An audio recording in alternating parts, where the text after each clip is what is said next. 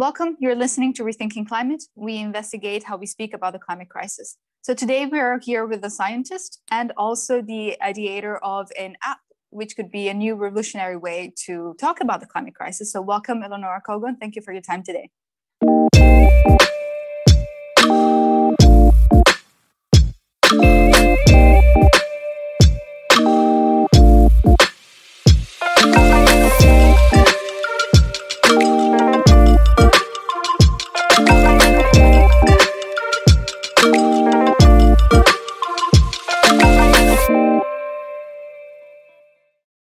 Nice to be here with you. Thank you for having me.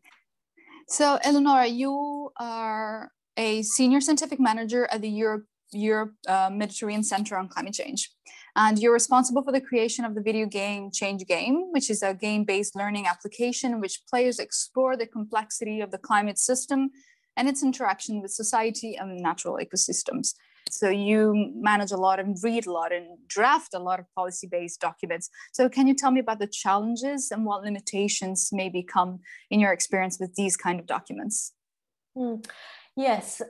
So basically, a lot of my of my work lays in between, what the scientific community says and how kind of policymakers are supposed to kind of take into account this kind of information.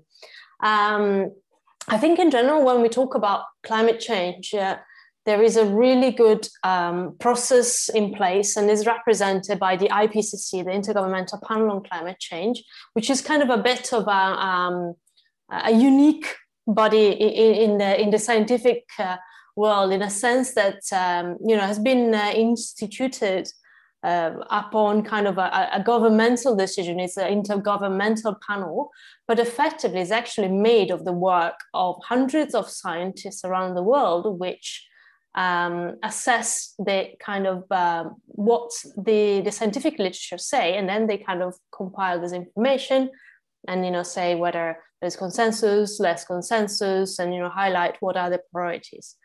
And I think in that sense, I think working in the climate sphere, that's a very extremely sound source of work to take inspiration. It's already kind of done for policymaking in a way, because that work really kind of represents the best of science and the consensus. So in that sense, I would say compared to other kind of topics, it's a very good starting point. From a more kind of policy perspective, I think the challenge is always, especially dealing with a problem like climate change and the climate crisis. We know that we have we have to undertake an enormous transformation of the way we kind of live, operate our societies, and so on. But we have to fit it within an existing world and existing limitation in terms of political will, budget allocation, and so on, which also people acceptance of this kind of changes. So and they're big changes, so they're not kind of easy to translate in immediate action and so on, but on the other hand are extremely necessary. So it's a difficult but fun space to navigate. So there's experts who've declared that the reason why solutions are not applied as speeded as required, it's because communication of sustainability is sort of failing. There is an absence there or not well done between different stakeholders.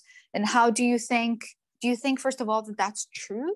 And how do you foresee maybe improving that within, in particular, the scientific world, versus talking to policymakers or even a general audience? Yeah, I think that's an interesting question. I think personally, I've been kind of working in this space for a few years now, and I have definitely noticed in recent years, I think, a huge improvement in terms of both the way things are communicated, but especially how widespread they're getting. I think there have been, several events which I think have contributed to really kind of moving on the messages beyond the usual suspects, so scientists and policymakers. First and foremost, the Paris Agreement. I think that has really been a landmark a really definitive point where, from there on, there was a clear vision of where we need to be. And I think that has contributed a lot in terms of changing the discourse, more attention, more people also trying to improve that kind of messages. And I think the other kind of major, I would say, events has been the kind of the growth of all this kind of youth movement, which have really kind of also helped raising the ambition, because I think they have really been able to kind of change the discourse in terms of you are defining our future. And I think there has been a very strong political message, perhaps a lot more than a lot of the kind of scientific warning, right? I mean, the essence is the same, but, one thing is a scientist saying, another thing is saying, okay, I'm, your child, your grandchild, you're talking about my future and so on. I think it kind of connects with people at a very much more deeper emotional level. And so I would say a lot of these things actually complement each other. Obviously all the kind of climate activists, the movement are taking the scientific messages, the communication, people working in the communication space and so on. In terms of room for improvement, I think if I, for example, looking at my experience from, looking at the IPCC reports, I think they used to be extremely difficult to read documents. Yes, but I think there has been an attempt to try to make them more easier to digest. I think, they are still, let's say, a little Bible of climate. So, they should remain kind of comprehensive and precise in their messages. But then, we've seen a lot of organizations taking the main messages, creating visual representation, videos, and, a lot of really nice, a lot of nice work done in that space. I think, a lot more can be done, but I think that's been an interesting kind of evolution. And I think perhaps where more can be done in terms of making the content a bit more accessible also for like a non-expert audience, and really translated it into, okay, what does it mean for me or for the place where I live. What advice would you give to someone who's not exactly interested in reading these kind of documents, even the simplified version of it, and maybe however they still feel they would like to know more about it? Is there an advice you would like to give them? Well, I think there is I think it's an important topic. It's because it really relates and defines the future that each single one of us is going to live into. So I think that should be already a reason to be interested, right? I don't think that everybody has to be a super expert in all the climate sciences. I mean, when I talk about climate science, it's actually an extremely vast amount of data, information, and disciplines, right? Because we are looking at from the more kind of physical science, or how our Earth climate system works, has evolved in the past, and how will evolve in the future, depending on different, emission scenarios. But then it also looks down at what are the impacts and consequences of this warming and how do they then reflect in different sectors, in the way we produce food, in the way we produce energy, and so on. And then there is the whole kind of sets of disciplines that look at, okay, what can we do then? So looking more into the policy, economic side of things. So I think perhaps, there may be some of these areas that people relate more to, but I think in general, a broad general understanding, it's a really kind of a must-have for the 21st century, because, it's really, we're already kind of witnessing significant changes, and they're going to be more, not less, because unfortunately, we've already drawn a pattern for the next 20, 30 years that depends on historical emissions. So the video game that you created, we can say, so what's the ideology? Can you tell me how you came with the idea as well? Yeah, so basically the idea of creating this game was also a bit of a desire from our side to kind of trying to explain what scientists do and how we study our planet and how, how we interact on our planet, and, this kind of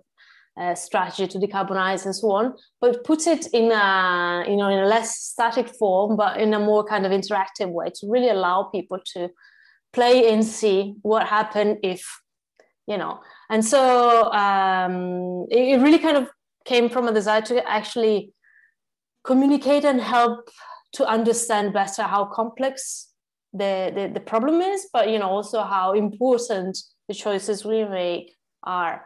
And so basically we have created this game. It was a process through which we kind of involved both climate scientists, we had game developers, we had people coming from the education world, we actually had gamers, and all together kind of developed the concept. And effectively the game is based a little bit on a city building game, but unlike kind of traditional city building games, there is a strong climate component. So effectively every kind of action you do, as you build your city, you procure food, you build houses, you find sources of energy, and so on, has actually either an emission or a reduction of emissions. And as the city evolves, becomes more industrialized and so on, obviously emissions rise and so on. And then basically the higher the emissions, the temperature of this planet rises, and that determines more frequent and intense kind of disastrous events, which then kind of slow down the progress of the city and can actually cause some serious problem. The particularity of this game is that actually that is played, or it can be played in a multiplayer form, which means that effectively several players can play together on the same planet. Each one is responsible for his own city, but then the temperature of the planet is given by the sum of the emissions of all the players on the same planet, which is a bit, as in the real world, right? There's nobody that alone can say, okay, I'm going to be able to get the global emissions to net zero. Not because it's an effort where everybody has to play a part. Otherwise, it's an impossible goal to achieve. And yes, and then in the game, there is a lot of opportunities to actually then, move down to kind of decarbonization pathways, increase resilience to climate change impacts. People can invest through new technologies, some, very present, some a bit more kind of futuristic. They can work through education, kind of trying to change the behavior of the population, being more energy efficient or change diets. There's a lot of different strategies that a player can apply. And the idea is that there is not just one path. There are many paths that can be undertaken, and it's a kind of hopefully a fun game to really play, experiment, also fail and learn. Why it didn't work out. What can I do better next time? And in this way, hopefully help people really to understand how complex it is also to tackle as an issue. Yes, indeed. I really liked two elements of this game, which, like you said, the fact that we're all involved, and it was because there's a lot the discussion about geoengineering, but however, that's a whole different episode, I guess, to look at. But the sort of idea that technology can help us, but people forget that if I apply technology in one country or continent, the others should also abide to sort of the rules to help. Otherwise, we're not going to achieve the solutions. So I really like that multiplayer option.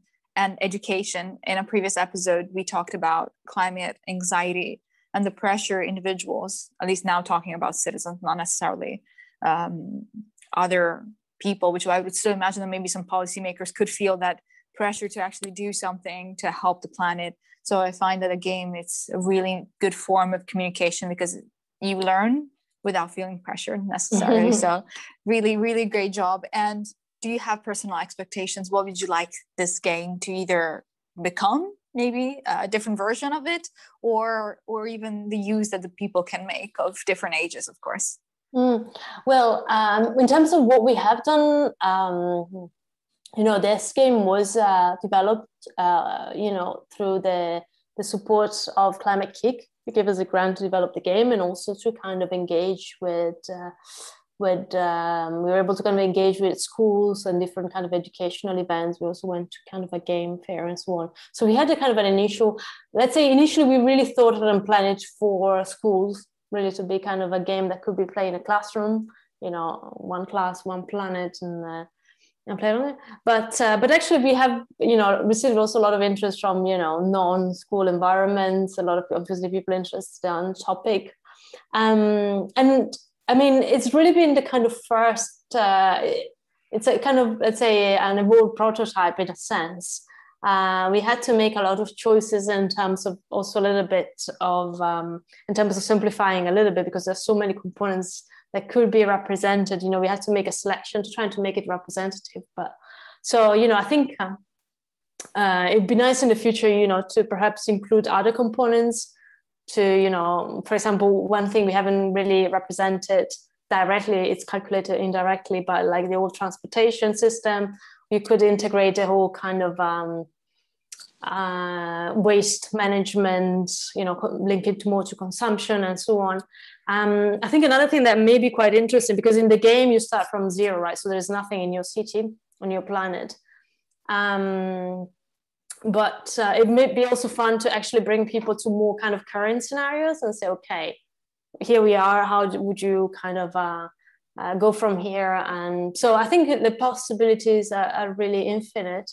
Let's see, I think it's still time to kind of collect feedback, let people play, and hopefully spread news, and also be very happy to kind of receive feedback for people that have played, if they see any kind of way that we could kind of improve it or make it more interesting. You know, very, very happy to collect this kind of suggestions.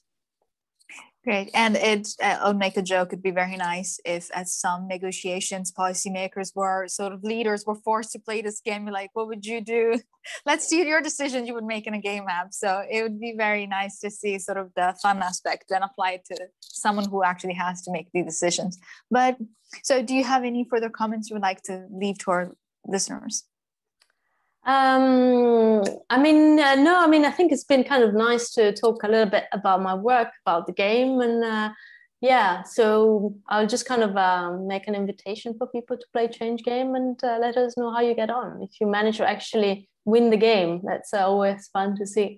Have you seen a different approach based on age to the app, and what kind, and yeah, how was it?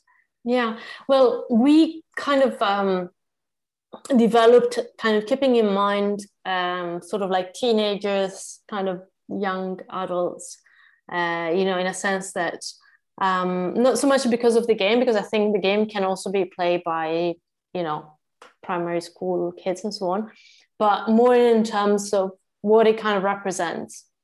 And, you know, this notions of systemic transformation of the way society works, you know, changing. I think those were kind of topics, not so that were kind of more adapted to, you know, kind of a bit of an older target audience. But, you know, we also had a lot of kind of adults playing it, and, you know, and I think everybody can find something out of the game that they can relate more to. But the game in itself can be really played by anybody, because it doesn't really require any kind of prerequisite or, you know, knowledge about climate change. But obviously, the more you know, the more you are, probably the more you get out of it in terms of fun and information and learning.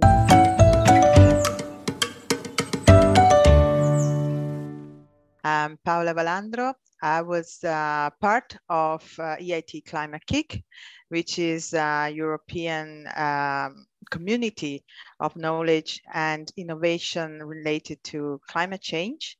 And in this role as an education lead for Italy, I have supported Eleonora and her team to develop this project. But of course, I was involved in many other projects with, especially with the Italian partners of the Climate Kick. I had the opportunity to collaborate with Eleonora and CMCC with this project.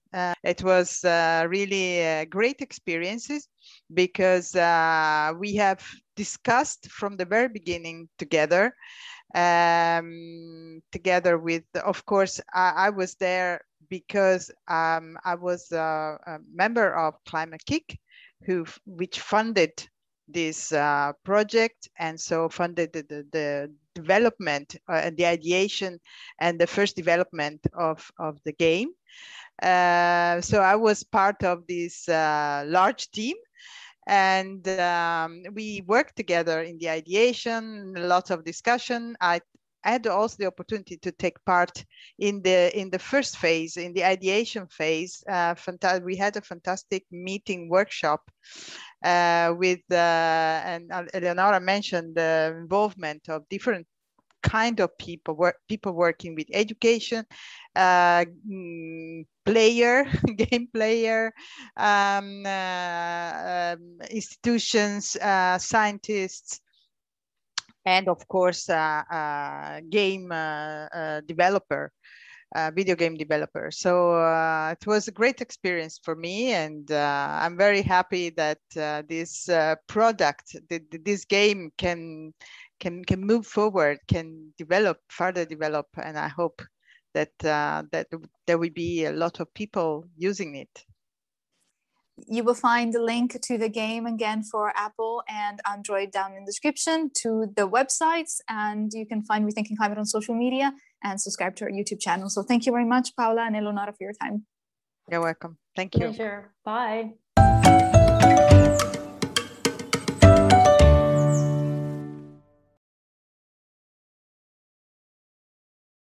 Mary redeemed a $50,000 cash prize playing Chumba Casino this year. I was only playing for fun, so winning this was a dream come true. Chumba Casino is America's #1 social casino experience. It's serious fun. With over 80 casino-style games to choose from, you too could win life-changing amounts of cash. Be like Mary. Log on to ChumbaCasino.com and give them a whirl. That's ChumbaCasino.com. No purchase necessary. Void or prohibited by law. 18+. Terms and conditions apply. See website for details. The voice in the preceding commercial was not the actual voice of a winner.